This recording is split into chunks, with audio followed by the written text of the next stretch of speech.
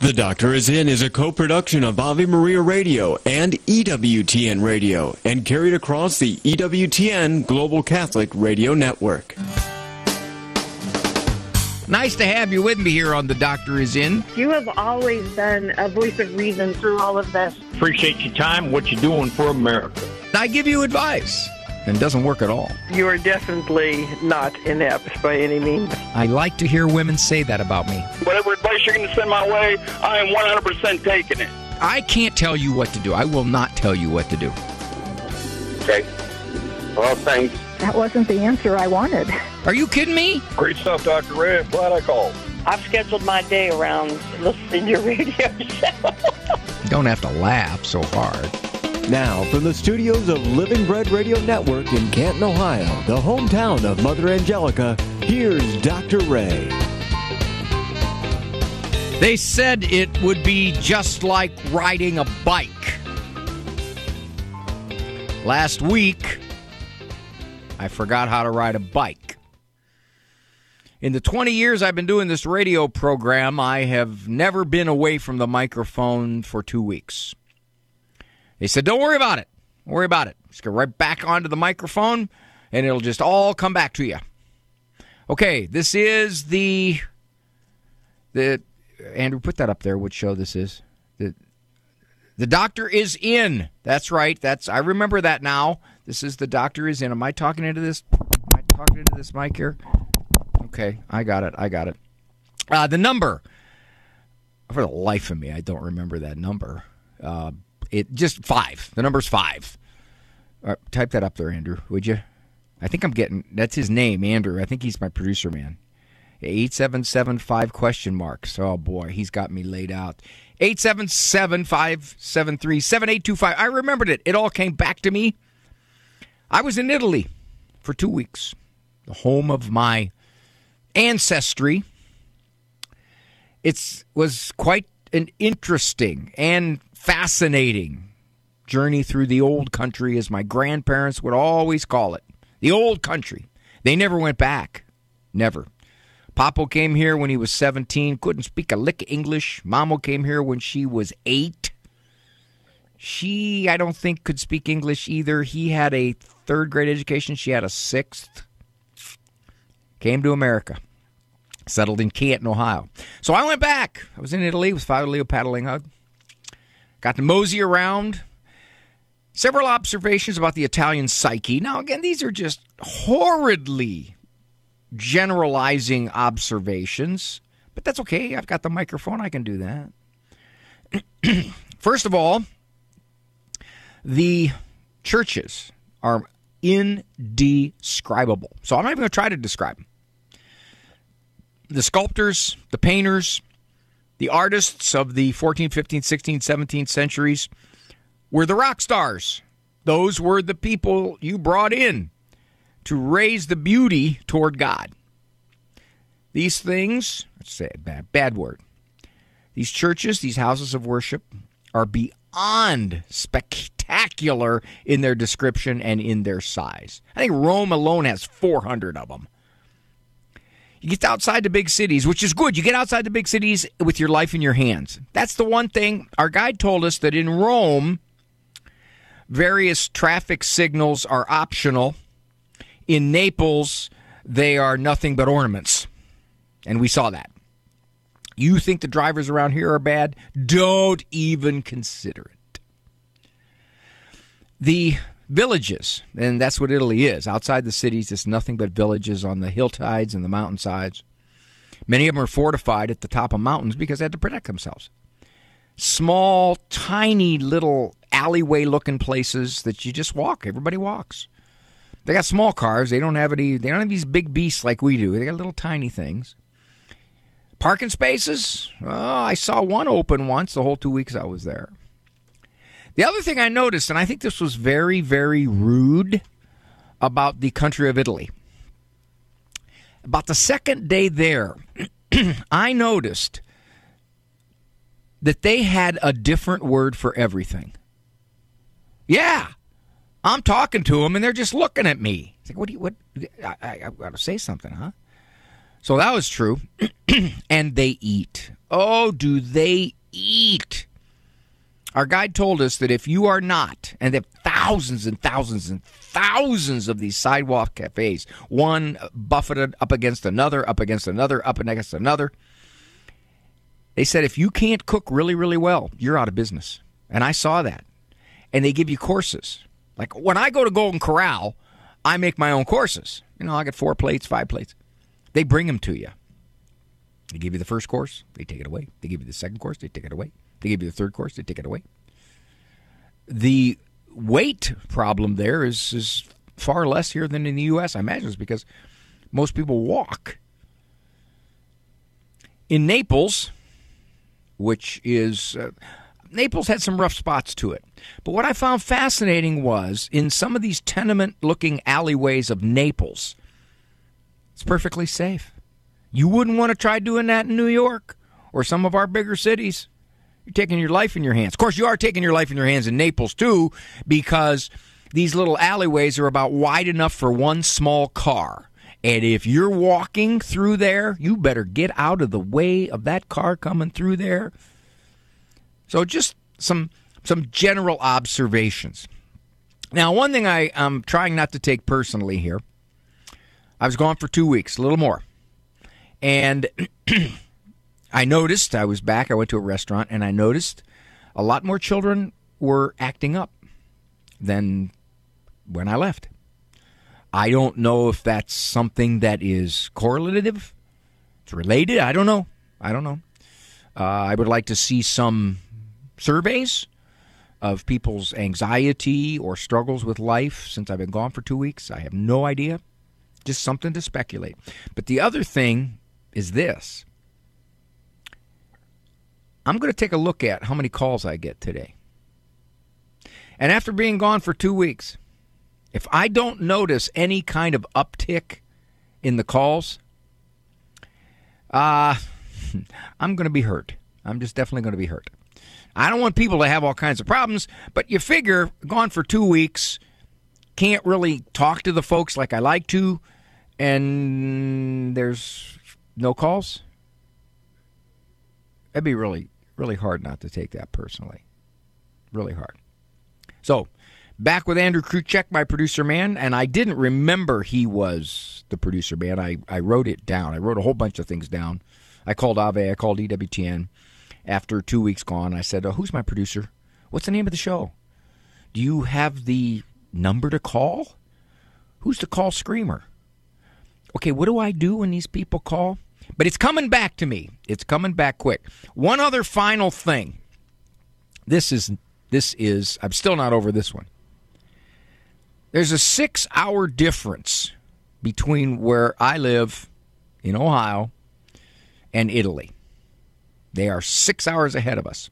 So in other words, when we got into Italy on Tuesday at 9 o'clock in the morning, ready for a day of sightseeing, it was 3 a.m. my body time. And that's the way it stayed as we finally got used to the 6-hour shift until we got home. I noticed the last 2 nights I've fallen asleep at 7:30 at night. I'm thinking, I can't stay up past 8? What is going on? Then I realized my body clock, it was 2 a.m. Now, the real downside of that is, fell asleep at 7:30, woke up at 2 a.m., wide awake. Why? Well, because my body clock, it was 8 a.m. So right now, talking to you, it's 1:10 Eastern Time. It is 7:10 on my body clock. So typically by around 8 o'clock, I'm really not wanting to talk to anybody anymore, but I'll do what I can here. So I would love you to call. I'd like you to call in. 877-573-7825 is the number to call. 877-57-EQUAL. I did not see Teresa Tomeo, but I spoke to her. I did. Now, I didn't know any Italian. I was babysat by my Italian grandmother when I was little, so I do know the cuss words. I do know those. And I could interpret when some of those people shot past me, bumped into me, and I heard the word. And I go, I recognize that word. I know what that word is. 877-57-EQUAL. Very much like to hear from you. Who am I? The wisdom of Mother Angelica. I told him about the woman who came to me and said her two children hadn't spoken to each other for 2 years. Their grandma died, and she was very wealthy. She left half to each one. She said they're arguing over a commode. She said it's inlaid. Can you imagine being in hell and somebody saying to you, what are you here for? EWTN. Live truth. Live Catholic. Underwritten in part by the following nonprofit. Do you have an insurance plan that pays for everything, even things you don't believe in? There are options. You can join Solidarity Health Share, a faith-based health sharing community. Plus, Solidarity Health Share can save you money with prices starting as low as $384 a month for families. Call to see how much you can save. 844-398-9399. That's 844-398-9399. Hello, Steve Ray here. Everything in the Bible and in the Catholic Church starts with the book of Genesis. It reveals to us God's plan for mankind. Yet Genesis can be daunting, especially given the scientific discoveries of the last few centuries. Well, that's where I come in with my new book, Genesis, a Bible study guide and commentary. Discover a thoroughly Catholic approach to this exciting and dramatic ancient narrative that is so often misunderstood. You can get the book now on the store page at AveMariaRadio.net. Check it out. Would you get on a plane that doesn't have a pilot? Investing in passive index mutual funds may present the same issue. The Ave Maria mutual funds are actively managed by seasoned investment professionals to help you meet your investment goals in a morally responsible way. Ave Maria funds are managed to conform to pro-life and pro-family values. Long-term investors could invest in the no-load Ave Maria mutual funds. You can learn more about the Ave Maria mutual funds at 866-AVE-MARIA or visit AveMariaFunds.com.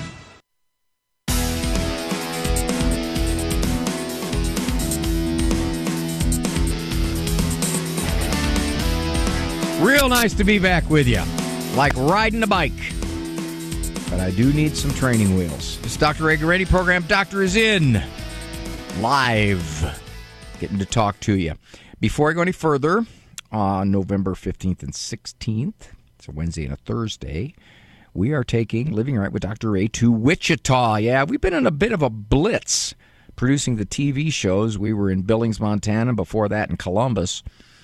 If you go to drrayshowwichita.com, you can find out where and how to sign up. We would love to have you in the audience. When I went to the family conference there in Wichita, we signed up a whole bunch of people. So the question will become, were they just impulsively putting their name down, or will they show up for the audience? I don't know. But Dr. Ray, Dr. Ray Show, Wichita.com. That's where you get the info. You sign up. Well, Patrice likes me. Patrice from Atlanta, Georgia, that big 50,000-watt boomer down there. Hi, Patrice. How are you? Hello, Dr. Ray. How are you? Well, nothing's gaining on me that I know of. Okay. I just want to tell you about my daughter who is bipolar and has other mental disorders as well. She has an autistic son, my grandson, and she's been letting his hair grow out and, putting it up in a bun, and she lets him wear dresses. And I've told her, this is, going to confuse him. And she says, well, I just want him to let him express himself any way, he wants to. And, So, years ago when she was a teenager, she had an abortion. And I'm thinking, and she thinks it was a girl, and I'm thinking this is her way, a twisted way of somehow having that daughter through her son. And I have to tell you, anytime I point anything out to her, she will do things to spite me. I mean, she'll continue to do it. Well, then you got to point out the exact opposite to her, Patrice. What do you think that word? I don't know. Oh, help me. Well, here's a couple things you're dealing with. One, there's research coming out that among those kids with gender confusion, expressing gender confusion, there is a significant percentage of children who are diagnosed autistic. Wouldn't be totally a surprise, because if they're falling on the autistic spectrum somewhere, there can be some troubles relating personally to people, can be some confusion about navigating life socially.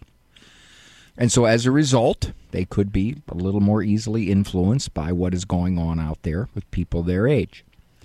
You said you think that she may have aborted a little girl, and that her son, as she lets him grow his hair out and wear dresses, is a replacement. Is it possible, Patrice, that she's having a lot of regret about that abortion, and therefore she will not do anything to limit what her son wants to do? Well, he's only 5, and so that's really, I think it's going to really confuse him, because I suspect so. He hasn't asked to wear the dresses. She's kind of presented them to him and showed him, how much fun it is to twirl around in a dress and that sort of thing. Well, rather than give her your opinion, ask her to give you hers.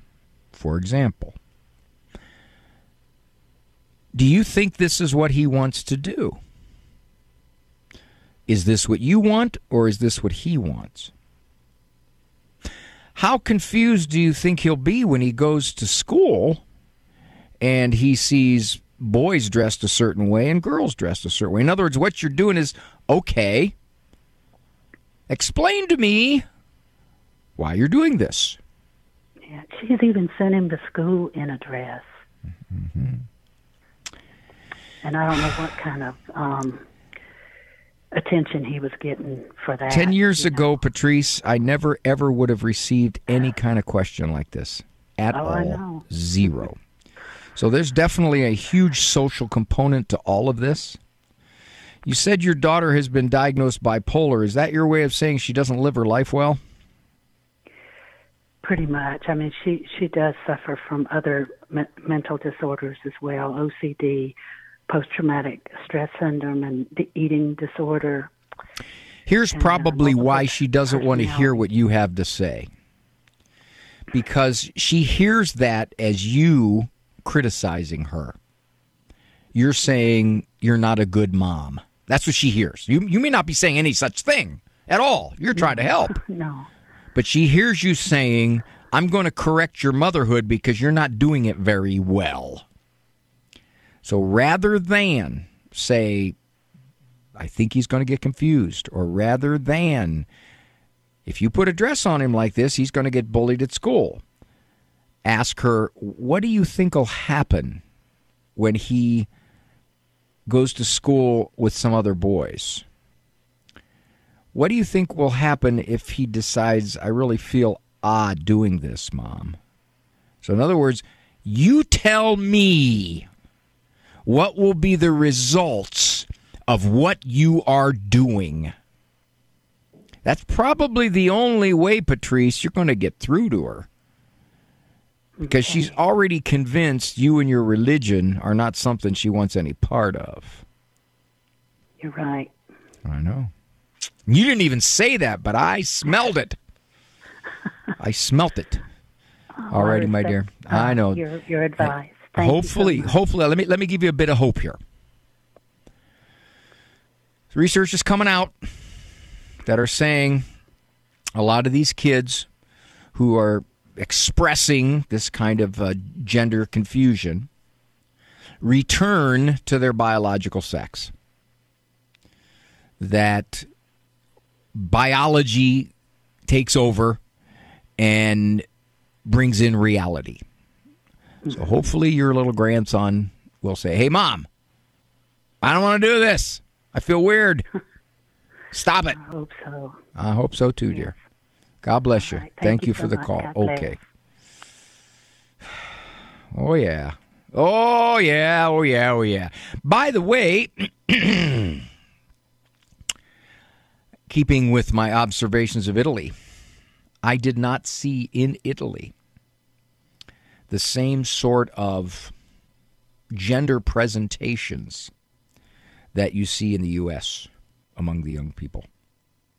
In the U.S., you oftentimes see someone that may be male, may be female, hard to know given the way they're dressed, hard to know the way they're conducting themselves. That was not, at least to my observation, in Italy, even in the big cities. I didn't see anywhere near that much. Which would make sense because Europe is moving away from the whole gender question and interventions for minorities. I'm sorry, for minors. Matter of fact, a group of high-level doctors in Europe who wrote to doctors in the U.S., and I don't know exactly the details on that, but basically said, you really need to think about what's going on here, especially among minors, because there are a lot of factors that influence how kids think, and the only one is not just that I think I'm trapped in the wrong body. And it fascinates me that all the mental health people, and even the medical professions, who used to recognize the malleability and the ease with which kids are influenced by trends, used to recognize that, have, for so far anyway, in America, as a group, have laid that whole perception aside. All right, let's go to Brenda from North Carolina. Hi, Brenda. Hi. Can you hear me? I got you. Hi. Okay. Hi. Well, I was going to call you out on the Italian rock star sculptors because I found that hilarious. You were? Why? Yeah, because it sounds like something my kids would come up with. But you know what? They were, though. They were the high-profile, highly admired artisans of the day. They were incredible in their abilities, and they were sought after by the church, by private supporters. I'll share with you just one quick thing. I know I'm going to take us all the way to break because I want to give you a little time after the break. There was one place where we were in a piazza, a plaza, and there was a sculptor, and this particular sculpting, it was a multi-detailed sculpting of several aspects. One of the other high-profile sculptors essentially said to this sculptor, "Your sculpting stinks. That's ugly, and that's terrible." So he sculpted an animal with his backside aimed toward this other sculptor's church facade. In reply, the other sculptor, they had multiple statues on top of the church facade, had one of his statues with her hand in front of her face, as if to say, that's so ugly I don't even want to look at it. I thought that was fascinating how they battled each other. Now that I have completely sidetracked your call, forgive me. Here's what I know.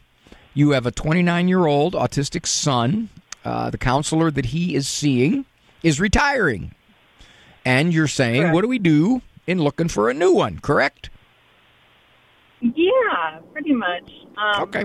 So he's been on medication. His autism, he had a little OCD stuff going on when he was 16 that got in the way of him functioning. So they started him on some medication. Well, you stay there, Brenda. Good counselor. Because that music means, if I remember correctly, that music means I'm going to have to cut off here in about 15 seconds. You stay right there. I'll come back after. 877-57-EQUAL. We're at close to the bottom of the hour. A lot of time if you want to call in.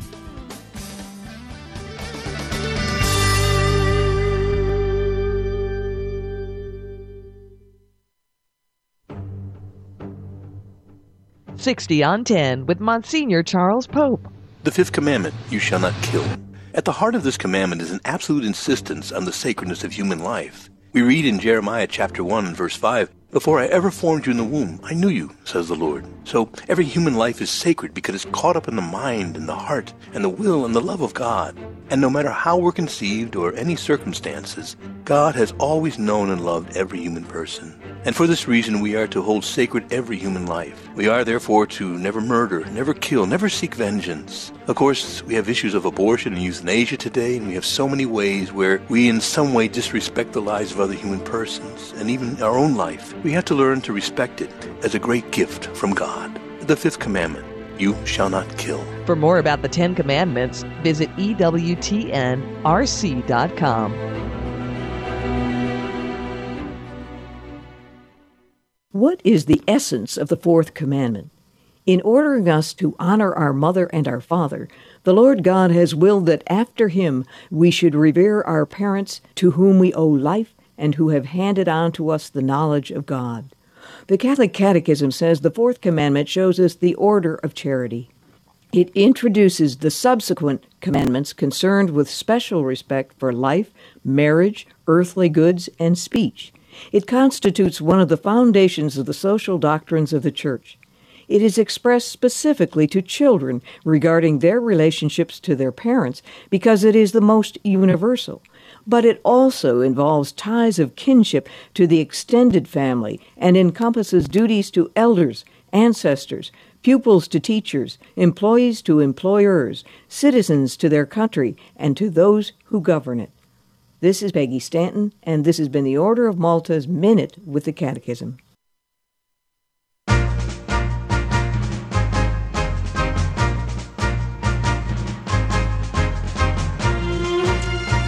I'm trying not to take this personal, but Andrew Kruchek, my producer man, told me that when we ran some of the least worst ofs, we have no best of here where the doctor is in, but we have least worst of, ran some of those last week and the week before.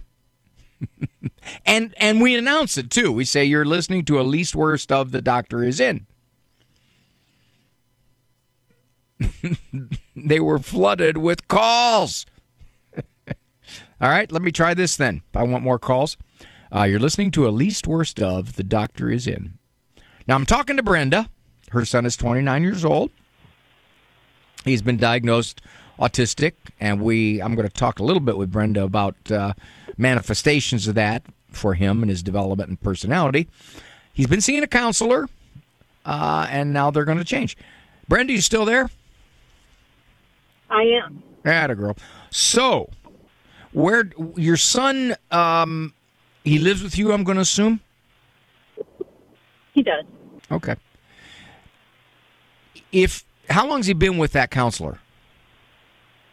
Been with him for about 7 years. Wow. A good counselor. Yeah, I know. We were with another one before we had to move, and now he's been with this one. I would have moved him from this one sooner, but they actually developed a rapport with each other, and, with autism, that can be challenging at best. And so we stuck with this guy, but I didn't find him, maybe my expectations were too high, and I guess that's what I'm calling is I didn't find him very effective. And maybe I'm expecting too much, and I don't know what to expect of the next counselor and what to look for in that counselor. What did you expect to see in your son after all this time? I was hoping that maybe they would help him develop some more maybe socially appropriate ways to deal with his anxiety. Did you see any gain at all? Minor gains, and I really don't know how much to attribute to the counselor and how much to attribute to him maturing. And he has made good strides in his maturation. I just, but he paces. When he gets too nervous, he starts muttering to himself. He'll start with all kinds of weird hand motions, which in my house I don't mind, and I've always tried to explain to him that it's not that I mind or that anybody in our house minds.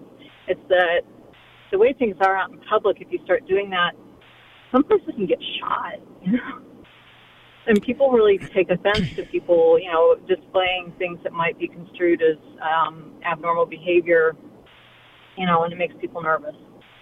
Don't take this as therapeutic heresy. I'm just asking it from your perspective. What makes you think that he needs counseling? Well, the doctor that he goes to, that he gets the anxiety medication from, will only prescribe him the medication if he's in counseling. I see. Here's one of the things, Brenda, I think you're dealing with. You know that your young man has a lot of wiring, sort of innate habits, developmental issues, correct? So he's got that. Correct. Oh, yeah. And he does, yeah. Those tend to be very stubborn, all right? So that when he does get anxious, he will show signs of that anxiety that can draw attention when he's out in public, that's for sure. Now, counseling for that is marginally effective. Marginally effective. Okay. I would think your best bet would be to get your son with someone that he can relate to, someone that he feels warm with, acceptable, that the quote-unquote therapeutic approach or skill. For example, if the therapist is a cognitive behavioral therapist, that might help to the degree that your son can understand it and digest it and absorb it and extrapolate it to his world outside of therapy. On the other hand, if he feels comfortable with a person, it might indirectly lower his anxiety. How important is it for you to have someone who respects your religious worldview? It's very important. Okay. And I have to say, he used to try and identify. He told me he was a celibate gay, is how he described himself, maybe 5 years ago. And he's so walked away from that now, and he's turned around and he said, Mom, you know what? I realize now that there's a lot of people that are pushing this stuff at autistic people and, taking advantage of the fact that they don't get us, or that we don't get them. And so he's totally turned around on that, and he doesn't identify that way anymore. And I'm thrilled that he's, maturing past some of this and actually has some insights into how... Well, I'll tell you, Brenda, I want to compliment you because that is a fascinating insight for anybody. But for your son, who has had some intellectual developmental struggles, and him concluding this is impressive. That he says, you know what, they're confusing me, and I'm not able to digest all of this, but I see it coming at me, and I see them doing this to those of us who have been diagnosed autistic, and we are more easily confused about this. He said that, right? Right. Yeah, fascinating. He did. I would think then, given what you've said... Go ahead. No, I was just going to... No, please, you go ahead. I would think, given what you've said, that you wouldn't want someone that would reconfuse him. To say, well, you went through a phase like that, but maybe, in fact, that's who you really are, and what you're doing now is you're burying it. So we need to explore, that may be someone who, in fact, could plant that confusion in your son. So I would briefly interview anybody you set him up with and ask them if they respect a serious Catholic worldview. Can they work within it? And that the moral issues are very important, not only to you, but to your son. Now, hopefully they won't immediately retreat from you, Brenda, because they'll say, well, what's this woman doing calling for a 29-year-old male? What is going on here? Hopefully they'll understand that you've been an integral part of guiding this young man through life. But I would make sure that you feel really comfortable with the person, not coming from a therapeutic approach automatically that says, well, you had 5 years of that kind of confusion, and maybe it's possible that, with your parents' religious values, you're really afraid to be who you are. That would make me very nervous. You're right. Okay. All righty. So if the therapist doesn't want to talk to you, then you've got your answer. Because anybody who calls me and says, how do you approach this, or can you tell me whether you respect religion, whether you don't, etc., I'll give them a brief answer. I won't say, well, I'm the therapist, and if this is not something you find satisfactory in the way I practice, then they're just telling you they're not willing to share. And they should be willing to share because they're therapists. Thanks, Brenda. 877-57-EQUAL is the number to call. I'm starting to remember everything from 2 weeks ago. Everything. I know Eric Dolan's. Is it Dolan? My call screamer, Eric Dolan? Oh, Eric Dumman? I don't know. I'll get him to spell his name when I come back.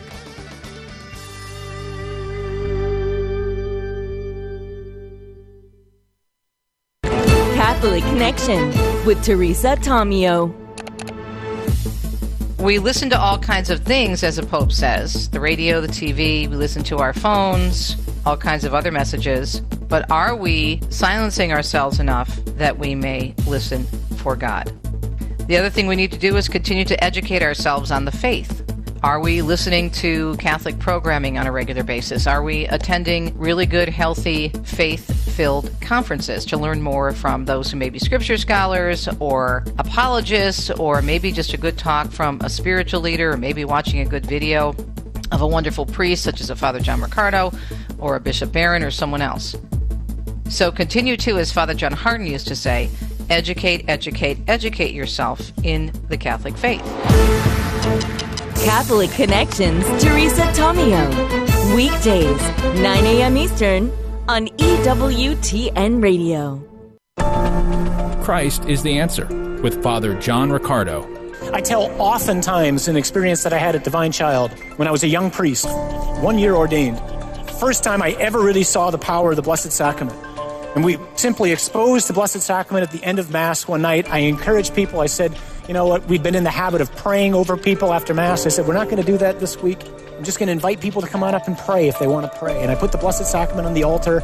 I kneel down. As I kneel down, the church is in the sanctuary, the whole church. And as I'm looking at this, and I'm looking at the people there, and I'm looking at Jesus under the appearance of bread there, I saw the Lord standing on the altar. And he's just standing there looking out at all the people. And then at a certain point, he turned towards me, and he just bowed. And he says, don't you see how easy this is? You don't have to do anything. You just have to put me out. You put me out, and I will work.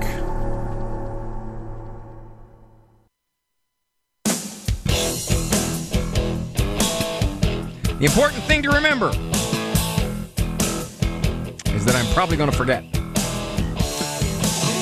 Tonight I'm going to a dinner. A very supportive person of the Catholic faith is bringing in Mel Gibson tonight. And I have already set it up. And there's Donna. She has never asked me to sing with her. You know what I think? I think she's threatened. I really think she's got the voice of an angel. And I think the woman, no matter how subtle I am in saying, you need a male backup here, somebody on the beach, behind you dancing like this. But no. However, I've already set it up. Dinner with Mel Gibson tonight. Harold Ziegler, dear friend and supporter of all of us, bringing him in. And I've got somebody going to come up and say, Dr. A, would you stand next to that guy?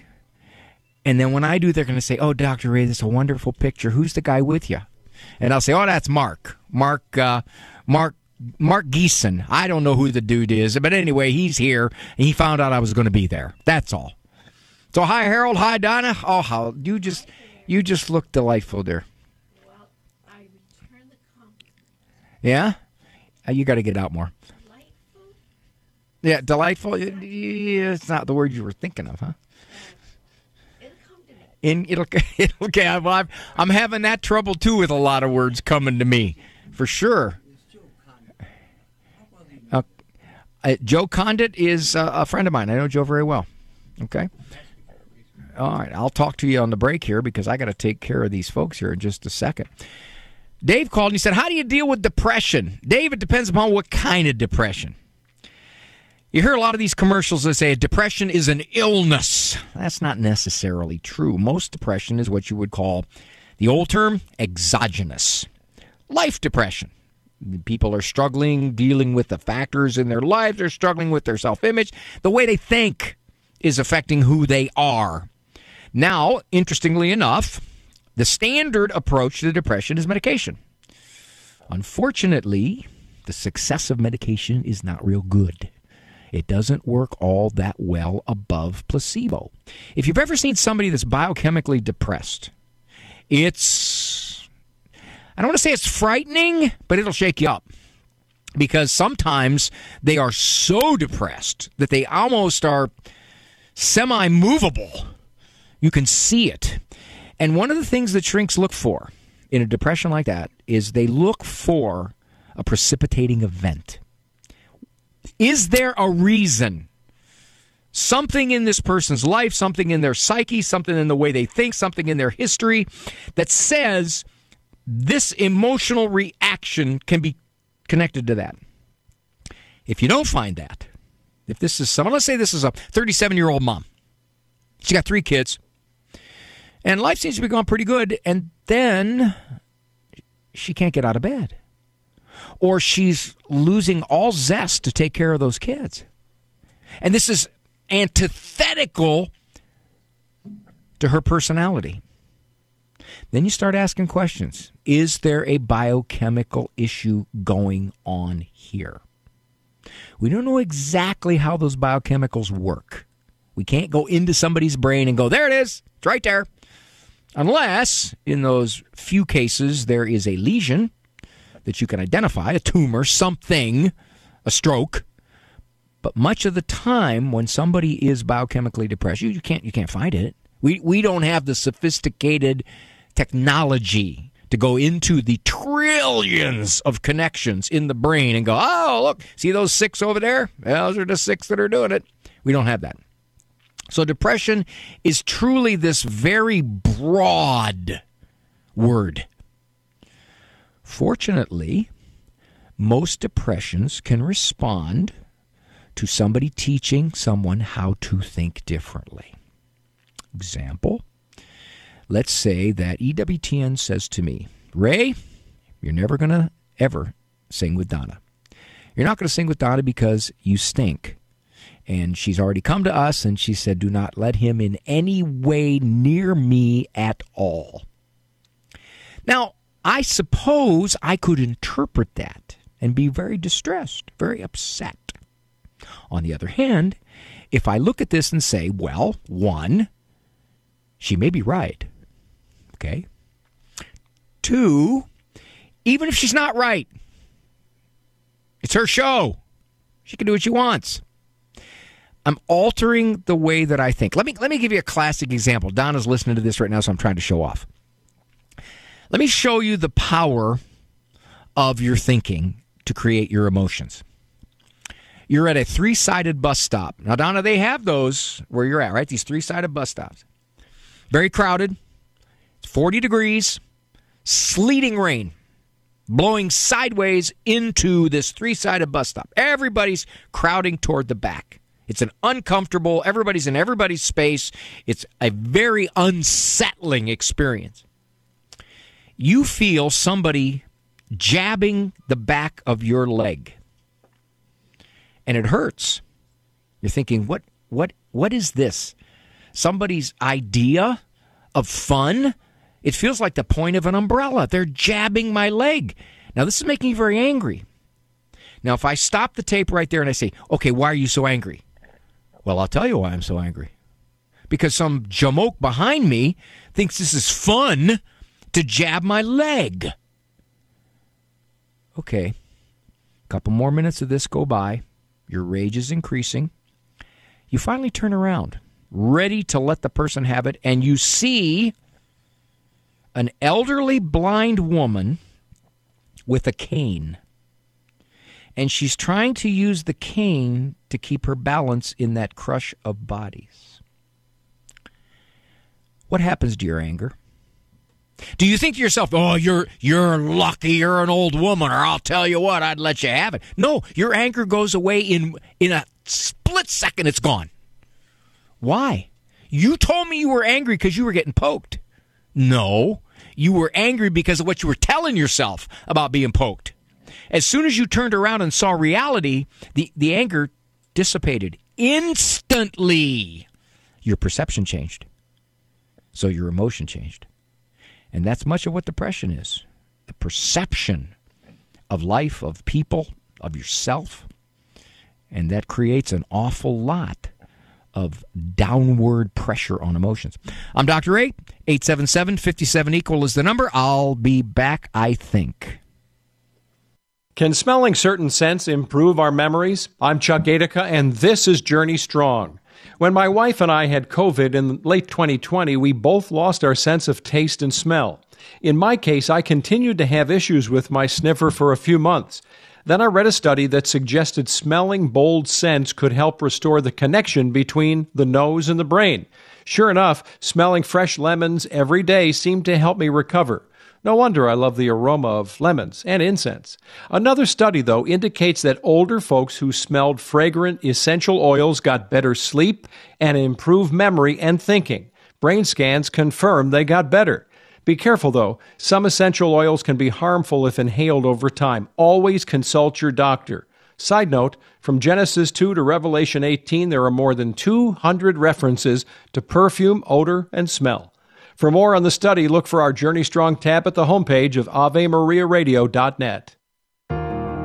Those who deny the full humanity of the preborn will be toying with the sentiments of pro-life people. They will say, you can't really believe in the humanity of the unborn unless you support this or that piece of legislation. The pro-life position is quite different. We might well believe that we need to improve social conditions. But first of all, we believe that the preborn are a good to be protected, even if born into poverty, even if born into unstable, violent homes. We want to eliminate those terrible conditions, but it is the height of arrogance to tell human beings like unborn children who cannot communicate or reason or stand up for themselves that they are better off dead, because we know from our own experience that we would choose life and survival over death, no matter how poor our social environment.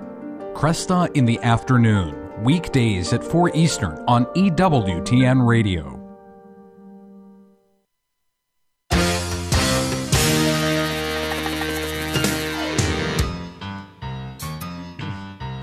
I have found that the years between 50 and 70 are the hardest. You're always being asked to do things, and yet you're not old enough to turn them down. Notice that? Maureen just called from North Dakota. Bye, guys. See you tonight. She is having withdrawals for 2 weeks because I was gone. I love when Aunt Maureen calls. She's just the nicest lady. Thanks, Maureen. Must have to listen to the rerun episodes over 1,000 times. Linda from Columbus. Her kids got older while I was gone, and now she's panicking. She's panicking. Hi, Linda. Hi, Dr. Ray. Thanks for taking my call. I had a quick question. I'm a first-time parent. I've got a little 15-month-old boy, and I'm probably just taking life too serious, but I didn't know what's the best form of discipline. Is it too early to start? What you recommend? I don't know. Just the basics, I guess, for a little boy. Okay, 15 months, right? Yes. Okay, let's do a couple things. Have him write an essay when he is throwing a tantrum. Now, he doesn't have to write cursive. He can print. He's only 15 months, so he can print. You could do that. How about chores? Get him some chores. Maybe, weed the flower beds, something like that. Now, if you don't like those, Linda, I remember when my oldest son was 15 months old, and I sat him on the steps for the first time. He looked at me and said, in so many words, on his face, "What are you doing? What is this?" So, is he old enough to get this? Probably, but it will just be training. In other words, let's say that he melts down and you put him on the steps. He can't connect the idea that, I see, If I throw a fit, I'm going to go sit on these steps. No, there'll be repetition there. And after a while, he may cut back on the fits because he doesn't want to sit on the steps. That's all he knows. It's not a moral thing. He's not going to say, well, throwing a fit is not a good way to express my emotions. I need to develop some reciprocal strategies. No, he just doesn't want to sit in the steps. Now, in one of my books, I talk about the 3 S's for kids your son's age. Sidetrack, supervise, and stop. You can sidetrack a 15-month-old pretty easy. You got to supervise him because you know he's going to roam around and he'll just be into everything. You know that. Everything you own is going to be 6 feet off the ground. You know that. Yep. You got to have a moat put around some of your more valuable stuff. And then stop. In other words, there's time. Let's say he's gone over to something. He grabs somehow he gets a hold of your remote. And he's threatening to throw it.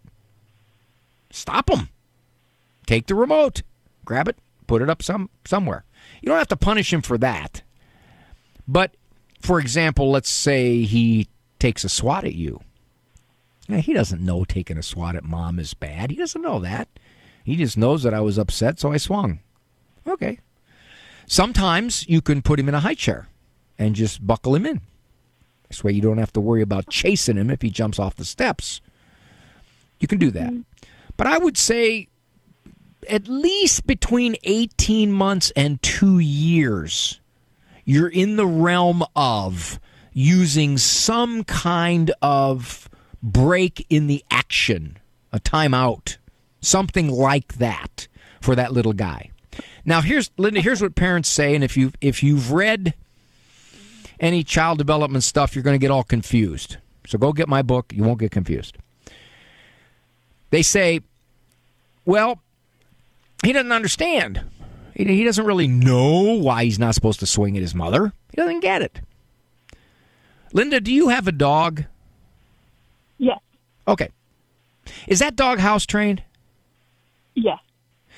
Did you wait until your dog understood that he shouldn't pee in your house before you trained him not to pee in your house? Nope. That's right. You trained him. Now he doesn't because he knows, because of your training, you go out there, you don't go in here. The same thing with your little guy. He's a lot smarter than a dog. Well, maybe not Lassie or Rin Tin Tin, but he's a lot smarter than a dog. So when you do this kind of connection, you throw some kind of fit or you fling something or Mom puts you on the steps, you're kind of training him, really, is all you're doing. You're not really, you're not really infusing him with any kind of moral understanding. He doesn't have that capability yet. I know some people 42 that don't have that kind of capability. But the thing I would tell you this, my dear, this is probably the best piece of advice I can give you. Do not agonize over whether you could be doing something wrong or whether you're going to mess him up for when he's 18 or whether you're handling this psychologically correctly.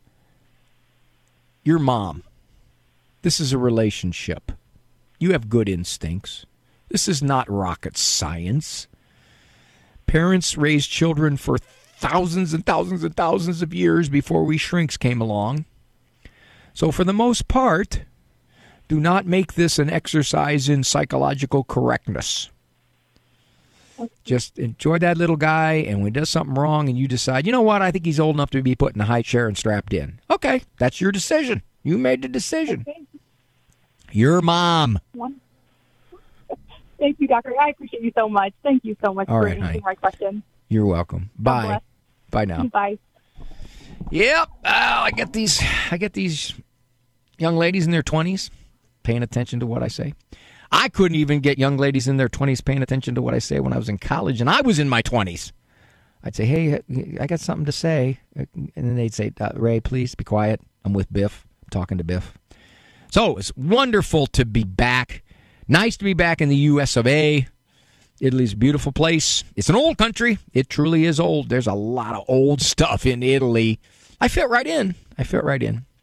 Our oldest stuff would be some of the newest stuff in Italy. The beautiful countryside, the villages, these picturesque little villages with these little tiny... I can only imagine what they look like at Christmas time.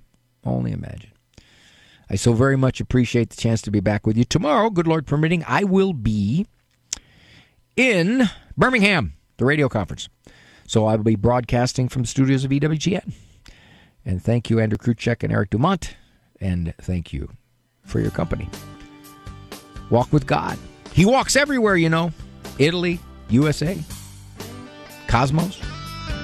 For information on Dr. Ray's presentations, books, and CDs, visit drray.com and follow him on Facebook. The Doctor is In is a co-production of Ave Maria Radio and EWTN Radio and carried across the EWTN Global Catholic Radio Network.